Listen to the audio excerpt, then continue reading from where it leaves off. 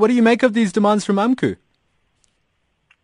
The first thing, Dashin, I think, when I see that word demand, is I think, who reacts positively when somebody walks up to them and says, I demand, we demand? And I'm talking serious.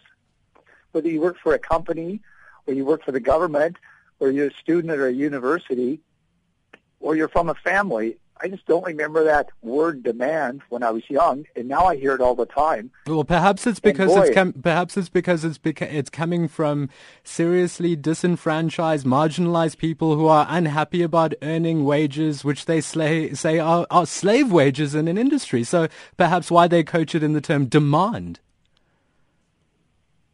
Well, do you know anybody who reacts positively when someone says, I demand? Have you ever reacted positively when someone demanded something from you?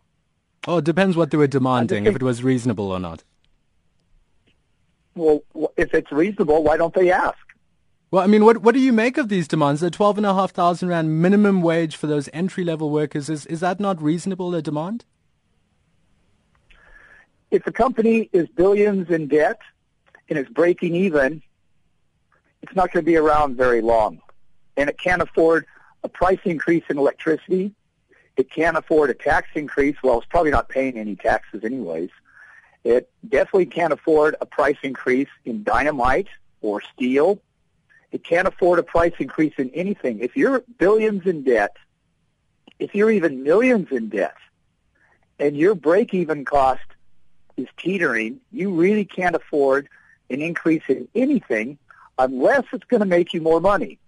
Now, if you're going to get a new machine or you're going to get a productivity increase, you can countenance any kind of increase in price. If you have productivity increases like we see in China, they're getting 15 to 20% productivity increases, so they can easily grant a 15% wage increase. It's not the price. It's not how much you pay somebody. It's what you're getting in return. And so that's why it's got to be negotiated. Not one side can't demand something from the other side. It's got to be negotiated. If our productivity today on our gold mines is where it was in 1907, 1908, something's wrong. Well, perhaps something's really wrong. Perhaps the semantics need to change in the industry, and perhaps some of the language. But NUM is demanding, and I'll use that word again because it is the language that we use in this discussion. NUM is demanding an increase of almost 100% for its lowest paid workers in the industry.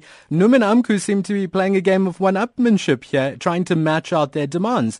Who's going to win at the end of the day? Well, it's pretty obvious. Just look at who's been winning so far.